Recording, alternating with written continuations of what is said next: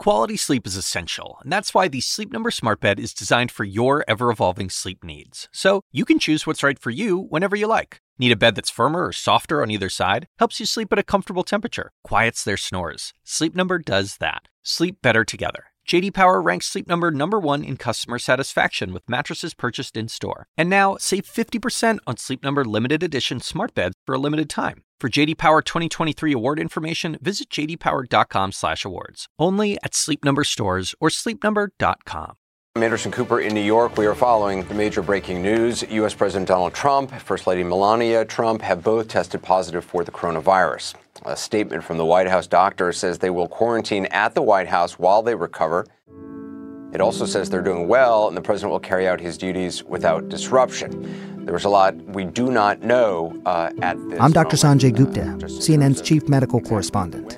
And this is Coronavirus, Fact versus Fiction. It is unsettling for sure. People who are hearing this for the first time, I was asleep, heard this news, and right away it sort of just, it gives you a jolt. For sure, we wish obviously the president well.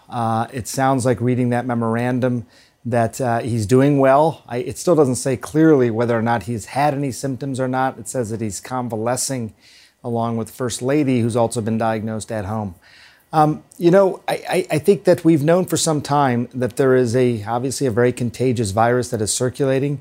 I think a lot of us in the medical world have been concerned, looking at the West Wing, looking at the White House, about their protocols. Small space, small quarters, lots of close contact, no sort of mask mandate in place. Even mask mandates that had been suggested had sort of been turned down.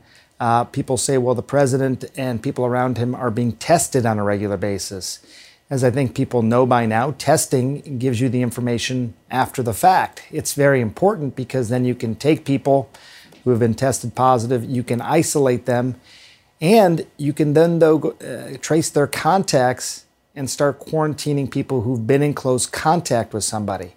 And that's going to be a very important policy here within the West Wing, within many quarters now, over the last several days, to see who does now need to be quarantined in addition.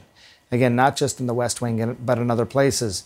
Vice President Biden may have been far enough away on that stage, and I know that they came in from different areas, probably did not spend time that close together, but he's going to need to be tested as well. And keep in mind that people will say, well, I tested negative the next day after the exposure, therefore I am good to go. Mm-hmm. That is not the case. You could have an exposure today, test negative tomorrow, the next day, and so forth for several days, and then suddenly test positive, and it could be due to that exposure several days earlier. My point is you have to be very cautious here. And again, people will probably get specific and say, hey, look, the contact wasn't that long. They stood far enough apart from each other, but who knows? I mean, we're dealing with the leaders of the country here, and I think they have to be very, very careful. So, I'm sure there's lots of considerations going on right now. But if they were to be treated according to CDC guidelines, according to how other people would be treated, then the president, the first lady, anyone who is positive would clearly be isolated. One could have already made the argument that the president would have needed to be quarantined just on the fact that Hope Hicks had tested positive, but now clearly needs to be isolated, which is a term for someone who is positive. And then people who have had that contact, including the current vice president, may need to be quarantined, which is the term for people who aren't positive but are suspicious.